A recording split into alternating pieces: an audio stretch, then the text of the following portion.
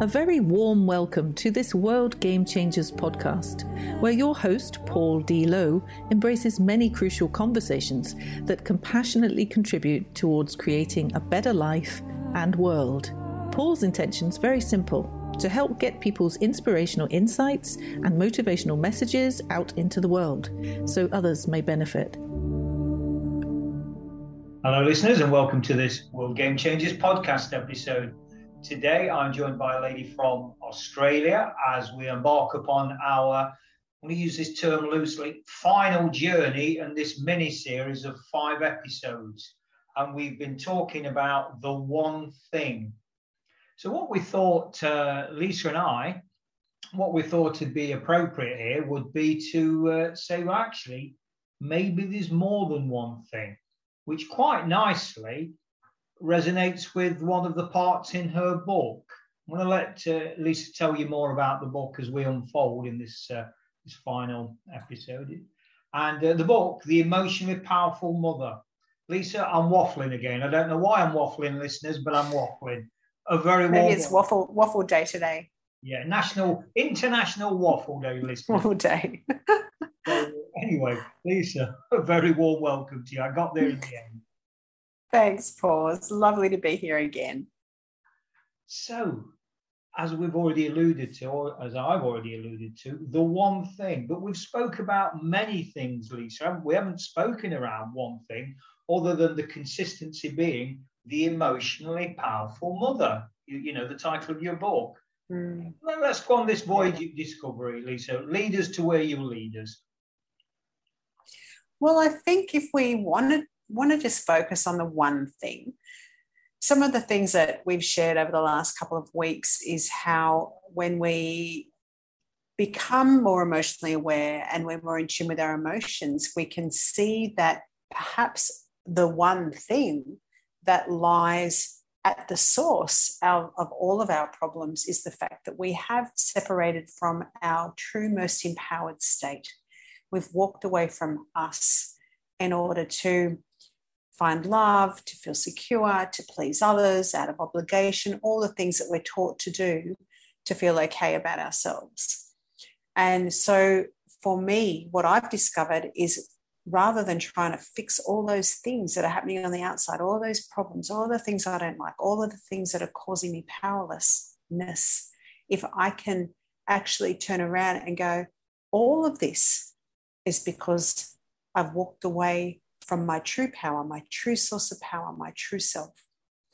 And that is the one thing that creates so much suffering and pain and discomfort, because it does create these emotional gaps, if you like, in our life that we're trying to fill, the emotional gap of not being loved, of not feeling secure, of not feeling safe, that emotional gap when we move away from our whole self ends up really influencing so many of our relationships. And I'll share a story with you that I didn't share the other day. I realized at one point when I went into the relationship with my first partner that it actually wasn't me walking into the relationship. It was the little girl in me that wanted to be loved and feel secure. So it was a completely unconscious act on my behalf. The little girl was just wanting to be loved and feel secure. And she was the one that went into a relationship with my first partner. And in fact, she was even the one that went into a relationship with my second partner, because there were so many red flags, which she just kept her hands over my eyes so I couldn't see, because that inner little girl in me, that part of me that wanted to feel safe and loved, that was driving me not to see the red flags that probably the adult me could have paid a little bit more attention to. Do you know what I'm talking about, Paul? Have you had that situation? Yeah, absolutely. The inner child, absolutely. Yeah. Yeah. Yep. So that I think for me, understanding that me walking away from me in order to get that need met, that emotional need met, is the one thing at the source of all my suffering. And so today I think we were going to sort of bring this a little bit full circle and talk about words and tools that may help us come back around, because we have to be able to work with our emotions when they arrive, like these reactions that we have. When we're seeing that we're going to external sources to fix that gap, we have to be able to understand that it's because of we've walked away from ourselves. So then how do we deal with that emotion so that we can step back into ourselves, so that we can feel whole again and feel our true power? So we no longer have to be running those dynamics. And we did talk a little bit about that yesterday when we talked about, not yesterday, last episode, when we talked about the keys. So I think it's this emotion education which also requires us to be able to communicate. And I know you're quite a communicator, and I'm sure that you will agree with me that the way I'm able to express my needs and my wants to somebody else without any undercurrents of blame or persecution is much more effective in getting my needs met and actually creating a deeper connection. Yeah, because you come from that inner place, don't you? Rather than, as you say, looking for that external validation, approval. You know, it complicates things, doesn't it? Inverted commas, when you start layering in external factors, you know, rather than keeping it simple. But, you know, keeping it simple, listeners, is easy to say. If we haven't got that awareness, how do we know? We don't know what we don't know, at the risk of overusing a cliche. But I want to focus in on Lisa. I want to start this kind of, this journey on this one, this finale of this mini-series, around two words that you've alluded to there, the inner child, because, you know, maybe through lack of awareness, I'm sure it is, do we as human beings generally understand the power and the significance of nurturing that inner child? No matter how much inner work we've done, and I can only take responsibility for myself in this statement, that's a constant thing. Just as you love your daughter moment to moment to moment to moment, do you feel that the same principle applies, Lisa, with our own inner child? No, absolutely. Absolutely. I have had the greatest success in feeling ease and joy in my life when I'm paying attention to how I feel, and when I see that it's that part of me that's looking for somebody to make me feel loved or make me feel secure, I go, oh, that's my inner child wanting to meet that need of a child. And I'm in this connection with her, this relationship with my inner child now, where I will invite that part of me to actually turn around and come and see me now, and I will feel love for her. I will be embracing her in my imagination, in my being, and I'm often doing that. So it's almost like while I'm interacting in my life, I've also sort of got a little bit of my attention focused inwardly, so that when I'm feeling those feelings and I notice that she's having a reaction, not feeling loved or being rejected, and I'm onto it straight away, I'm there giving myself what I'm looking for from other people. Because if I can get in first and give myself what I'm looking for, then I'm less likely to be trying to create it externally, which generally doesn't end up well. And I never really get my needs met the way I want to, because it's from outside of me.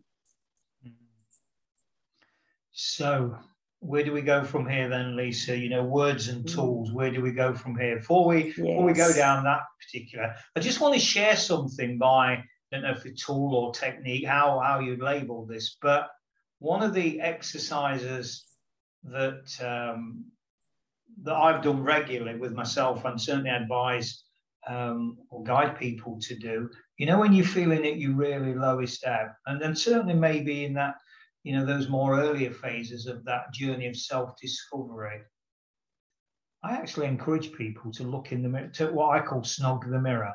I dare you to snog the mirror. And particularly with the more masculine energies, you can probably imagine the reaction. But the science behind that is actually, it's challenging the ego, because the ego is going to defend. I ain't doing that. You lost the plot. That's stupid. In fact, I feel so angry and so frustrated. Why would I even want it? That's ridiculous. I ain't snogging the mirror. Go on, I dare you. And it's that kind of getting behind, using masculine language now, but getting behind enemy lines called the ego, when it's defending it. No, I ain't doing that. Well, the one thing you don't want to do is probably the thing that you must do most. Have to do. Yeah, that's true. I often have that mantra too. I agree. But it's interesting that you say that, because a couple of the ladies I was working with the other night in a class actually said the same thing. One of them said that she'd read a book where it was really beneficial to go up to the mirror and actually just love herself, just look at herself and love herself. And another lady said, oh, I couldn't do that. There's no way I could do that. There would just be no way. And the first lady said, I thought that too, and I found it really difficult at first. It was very confronting, but she said, I cannot believe the difference in the way I felt just by consciously doing that activity. Yeah. And I know for me, like, the more I embrace my emotional world, the more I know myself, and the more the love for myself has grown. And it's not egotistical love. It's just this incredible appreciation and this depth of gratitude and love for myself and the being that I am. Not necessarily Lisa Jane as a body, although, you know, you do have this appreciation for all of you, but my essence, my being, to be able to feel such love for yourself. It's almost like when you feel that and you actively love the essence of who you are, it amplifies, and you can feel your whole body responds. It's like all of you goes, oh, it's a really wonderful feeling. And I suppose in terms of, you know, tools and techniques as well, Lisa, one of the things that I recall fondly, because it serves me to do so. But the words of my late mother when I was younger, and just let's say I was a very colourful child, and I would push things beyond boundaries, and I would always get in trouble, both with my mother and my grandmother, and, you know, external parties. But one of the things she used to say to me was, "But you're such a lovable character. You're such a lovable rogue, even in her anger." And I find that quite, you know, what's the word? Not self-serving, because that, I suppose, takes it into the realms of, as you say, being egotistical. But that, yeah, okay.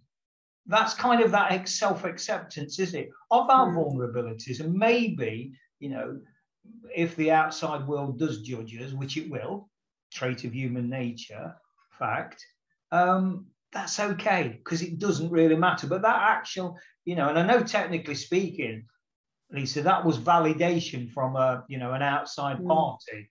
So in the pure science of it, it's like, well, you know, do you really need that? But I think there's that whole balance to be had, isn't there, between what actually really makes me feel good. And those just those words from childhood around, yeah, but you're a lovable rogue, you know, even in her anger. I don't know. Maybe it's me being a little bit too subjective. I don't know. Well, I think that's beautiful. And I think that's, you know, like, we're human, Paul. So we do, because we're human, of course, we want to be validated. And of course, we want to be accepted. That's really actually healthy for us to do that. It's only when we abandon ourselves to get those feelings, when I have to walk away from me and not be true to myself in order to get someone to love me or to get someone to accept me, that's when it's not healthy. So it's really normal for people to want to be accepted. That's, of course, you know, it's a good feeling for all of us. But it's up to us to be very conscious of, what is my motive? You know, am I doing this because I feel insecure and unlovable, so I'm trying to get them to fill my emotional need? Or am I doing it? Am I just enjoying it because I'm a human being and it's nice to have that appreciation? So I think this is, for me, you know, I learned a lot by investigating my motives, because, and it scared me as well, because sometimes I would see things in myself that I'm like, I was like doing these nice things. And when I started to question myself, I went, oh, actually, I'm doing this so that I can be accepted by this group, you know, and I really started to question my motives. And it never ended up well because I would often be abandoning myself to keep this group happy and do certain things. And so I would get resentful. And then so the cycle started. So for me, really investigating my motives meant that I said no to a lot more things, but it also meant that what I was doing, what I was actually choosing to do, I was really present when I did it. All of me was there in that moment, and I really wanted to be there. And that brings a certain quality of engagement when you engage in your life experiences like that. Yes, tools and techniques, Lisa. I mean, this and the, you know, and the words bit. I mean, the words bit. Whenever I see the word, my heart lights up because I've come to know the power of words. And isn't it true that generally as humans we kind of, and I'll give one example, the word quality. And this has got a very pertinent, a real factor for me, because when I did my master's, I did it in quality management. And so I really got to study to a very deep degree, no pun intended, what the word quality actually meant. And it fascinated me. And isn't it true that as humans, we, in whatever capacity, it's one of those words that we may bandy around. Oh, do you know what, Lisa? I bought this pen. It's real quality. Or, do you know, you want to dine at so-and-so restaurant. It's top quality. And it's like, well, what do you mean by that then, Paul? Well, you know, it's top quality. No, but what do you mean by quality? Well, you know. Well, no, I don't. That's why I'm asking. It's one of those words, isn't it? That we throw it around like confetti without really kind of giving it meaning. So I've come to understand personally the power of words, the energy that they have. Oh, yes. Yeah. Yeah, I'd love to talk more on that because I think that we, and I shouldn't use the royal we, but I've noticed that I've had to change the way that I communicate, because what I realized before was that most of my dialogue involved the victim, persecutor, rescuer dynamic. So it might have been blaming, or I might have had undercurrents. Even though I would say things that sounded okay, there was actually a part of me that was really holding my partner, for example, responsible for how I felt. So there were always these undercurrents of, I want you to fix this for me, or you should be fixing this for me because this is your fault that this is not good enough. So my words, I might have been paying attention to, but the dynamic, the energy that I was in made it really impossible for me to communicate, because true communication doesn't happen unless you're feeling connected and you're out of that dynamic. When you're in victim, persecutor, rescuer, the nature of that dynamic disconnects you from yourself and therefore from the other person. So true communication happens when we can actually own our emotional world and be present. Because in that moment, when I'm sharing with you and when you're sharing with me, I'm not coming from a reactive space. There is no undercurrents of blame. And I'm owning my emotion. And I think this is really critical, because to fully own our emotion is sometimes a little bit hard, because I used to find there was a little part of me that was still like, well, I don't want to own this, because if I do, nobody's going to come and rescue me. They'll think that I'm okay and I'm going to have to do it all myself.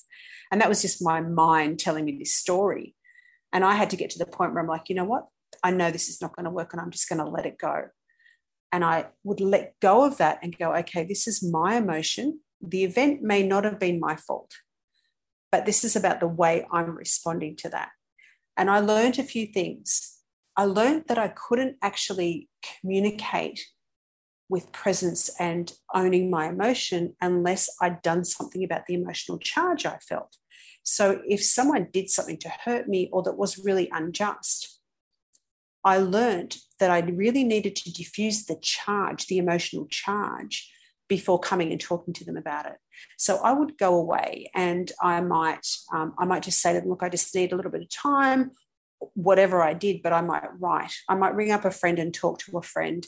And not so that they could go, oh, you poor thing, that's terrible, because you don't want that. You want someone to hold the space for you so that you can share and talk about how you're feeling, just so you can move through some of the charge. Going for a run, going for a walk, writing. There's so many things that we can do that just reduce and diffuse that emotional charge. And then when I allow that charge, validating is a really good one, right? Why wouldn't I feel like this? Of course I'm going to feel like this. So you're validating yourself the whole time and acknowledging that you've got a feeling around this. All of those things diffuse the emotional charge. And then I'm ready to actually have a look at why I'm feeling what I'm feeling and try to talk to somebody about it. And I had to learn new words. So I might say things like, when that happened, it landed on me as a feeling. And I really want to try and share this feeling with you because I don't want it to get in the way of how much I love you. I don't want to start to feel resentful towards you because I know that that's going to get in the way, and I really love you. I don't want to feel resentment. So I really want to try and describe the feeling that I'm having. So I'm using terms all the time that really give the other person the feeling that I'm owning my emotions. And they can hear it more easily. And sometimes you both have to learn. Sometimes you both have to learn how to speak to each other in a way that's validating, because we generally aren't taught how to do that. And it is challenging when someone has a feeling around something you've done, not to get defensive, and that's why we really do need to step into our power so that we can sit there and hear them without reacting and without getting defensive, and just knowing that that's their experience. It may or may not be true. But that doesn't matter. What is the most important thing in this moment is the connection and the understanding that you're both experiencing with each other. Do you have a, I use this term loosely, a hit list of words that are no-no words, words to be wary of? And I think just by bringing that into consciousness, we've got to be careful, note to self, Paul, about creating this, this list of no-no words, this hit list, call it what you will. Well, hang on, you're already kind of creating a negative connotation around something that, these warning words. Words like perfect. I'm very wary of the word perfect or perfection. And worry.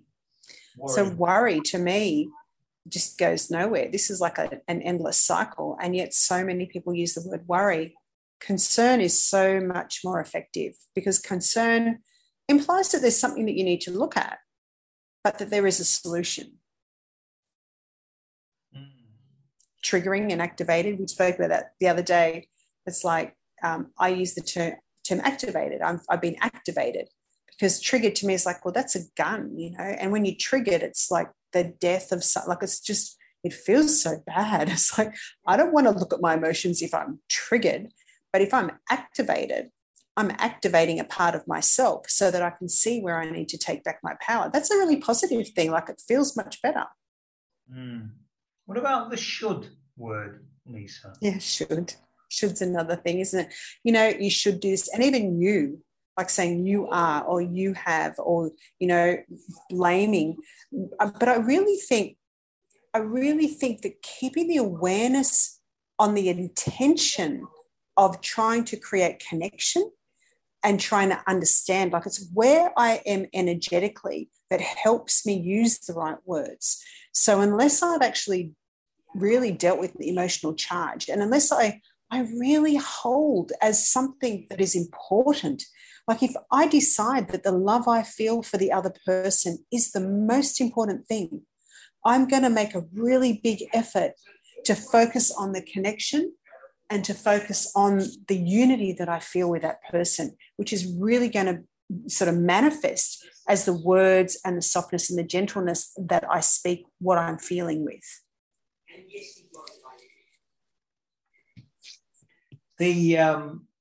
And I think we have to be careful, don't we, not to get caught in this trap of, this is a note to self, something I'm very aware of, listeners, within my own world, that yes, I have a great awareness of words and the power and the energy.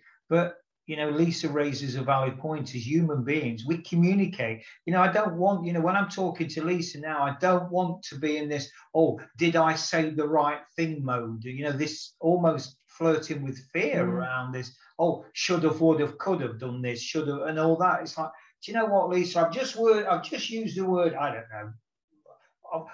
Lisa, I'm really worried. Paul, shouldn't have used that word. Oh, I mean, because you can get trapped in that whole kind of, and as you say, it's that intention underneath. Doesn't matter. This is a dance between two people. That's and right. Is it perfect? Absolutely not. But it's great. Yeah. And I love that. More than anything, to be appreciative of the fact that we are human beings and we can learn all this stuff or, practice this stuff. And one day we just might not be able to do it. And rather than giving ourselves a hard time, see it as an opportunity to actually learn from it and to progress. So I think you're absolutely right, Paul. It's speaking to ourselves is just as important as the way we speak to others, because we can be encouraging. We can use words like, I'm human. I'm progressing towards something. Okay, it might not be happening right now. I might not be what I want to be right now, but I know that I'm moving towards that. And it's this gentleness with self as well that I think it's just as important, the way we fill our mind with talk of appreciation and gratitude rather than, shame and, because it's very easy to be self-critical. It's very easy to be hard on ourselves. In fact, that is really our culture, isn't it? To be so hard on ourselves when we don't do a good job or when we fail or things aren't perfect. And we are learning how to be in relationship with ourselves in a really healthy, empowered way, as much as we're learning to be in relationship with others in the same healthy, empowering way. This is a fascinating topic. As I've said before, anything with the word in, it just lights me up.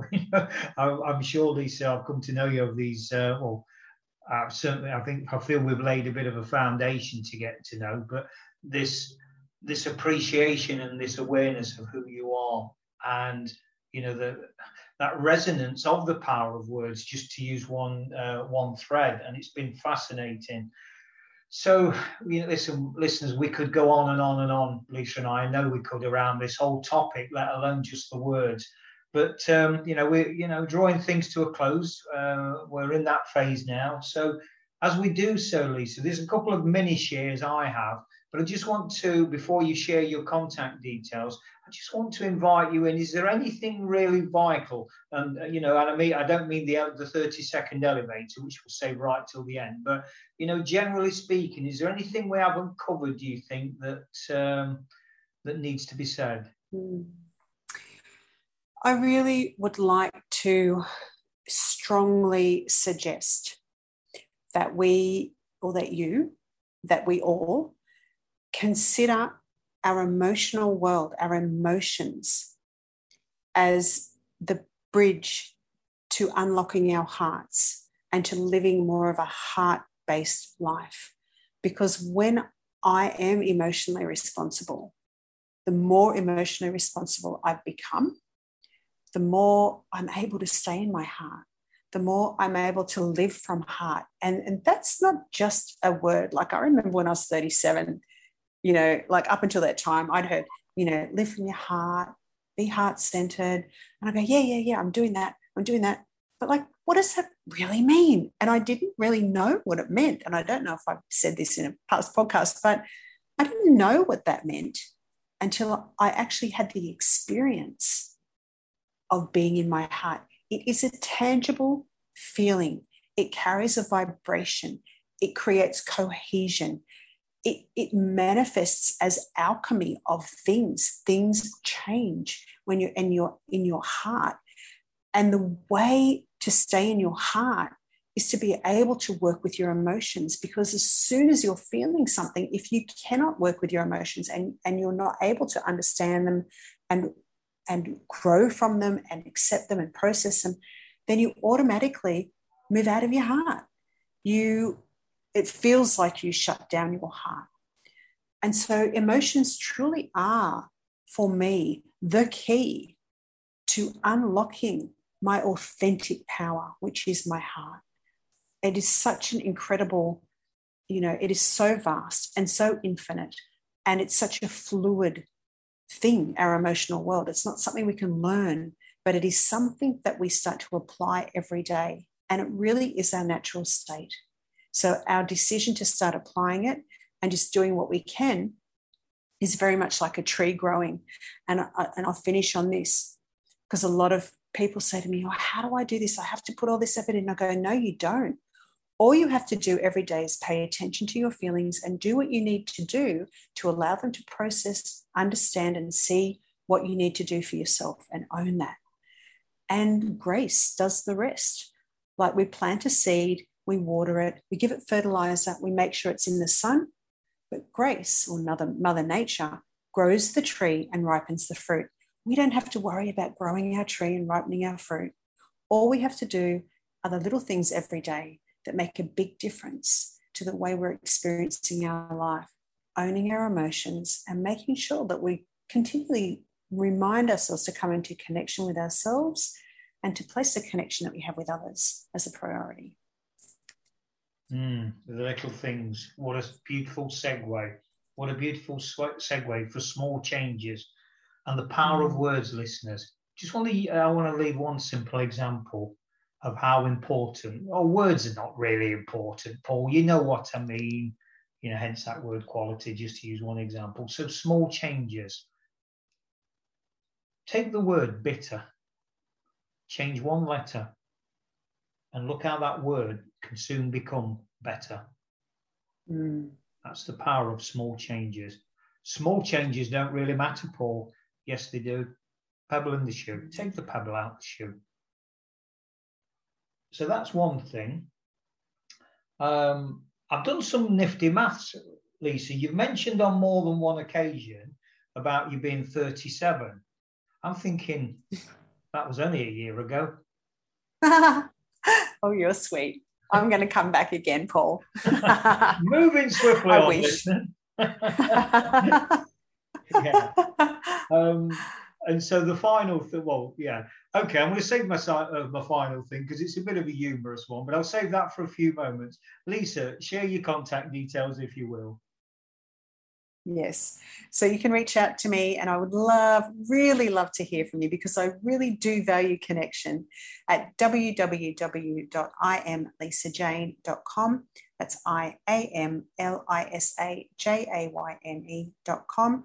You can get a free download there of my book, which is all about emotion education, 11 life lessons. And that's great reading to just start to think about how our emotions are working underneath everything else that's going on.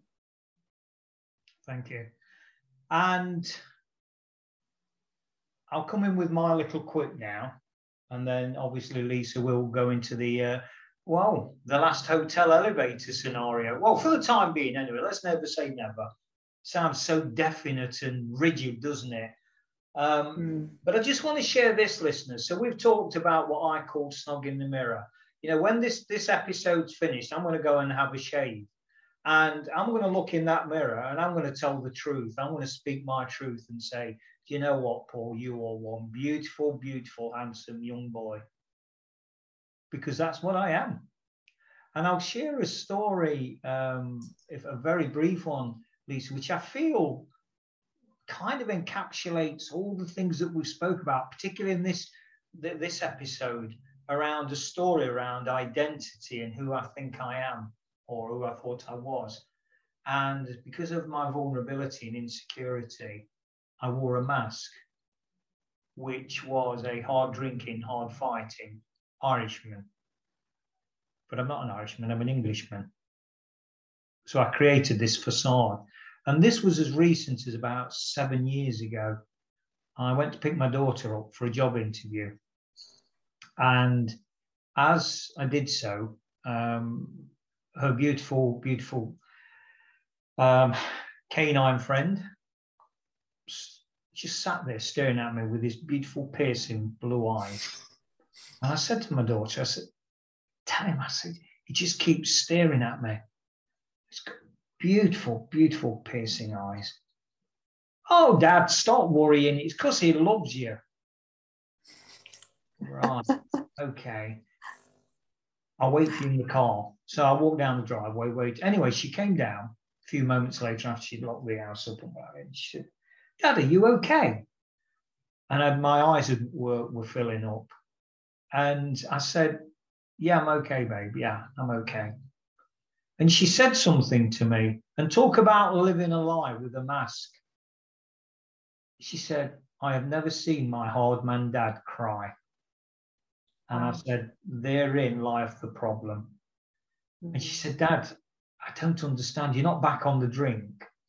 Because I stopped the drink in 2010 after 40 years addiction from an early child. I was addicted to alcohol. And anyway, so she said, Dad, I don't understand. Are you back on the drink? And I said, no. She said, well, can you explain to me? I said, when Max was staring at me, I said, you know what happened? There was a eureka moment that took me back to my childhood, my inner child. And that's who your dad is. He's that 7-year-old, because when I was 7 and I lived with my grandmother and my mother, we had a beautiful black and white dog, just like Max, and he was my pride and joy. We lived a very simple, very poor life, very poor financially, but boy, was I rich with the love from my mother and my grandmother and Rocky, my best pal, my dog. And I said, Max took me back to who I really was. And I've been so busy surviving over the years because of my hurt and everything that I hadn't dealt with, that I wore that mask. So I kind of just share that to close on. Lisa, you know, you spoke so much, quite rightly, in my humble opinion, about feelings and emotions and how we masquerade them, because we can't let the outside world see that we're vulnerable or insecure.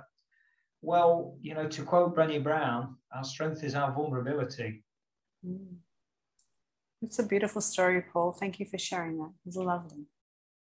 So I am going to, you know, look in the mirror when I have the shave and you know, congratulate that beautiful, handsome young fella. And, yeah, leave it at that, Paul. You're waffling now. I mean, I'm getting in quite a feeling mode, as you can probably sense. Okay, so finally then, Lisa, the elevator. Boy, this elevator's been given some press, hasn't it? It has. So, any final thoughts then, Lisa, for the elevator? There's one thing that I'd like to leave you with, and this is the penultimate thing. When you are in relationship with anybody, if you remember how much you love that person, if you always make sure that love is your priority and you keep your eyes on the love, then you'll be ready to do whatever you need to do. Because often that's what's forgotten when we feel powerless or insecure or angry. But for me, this was a really massive thing, is for me to always place the love as a priority. When I was with my partner, whatever happened, I kept always trying to place the love as a priority.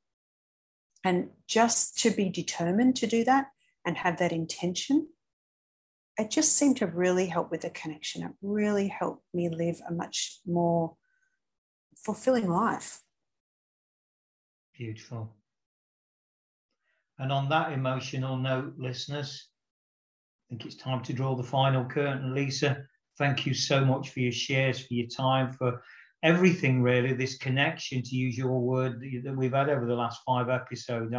I've personally found it very rewarding, very deeply insightful, and certainly beneficial. So thank you immensely.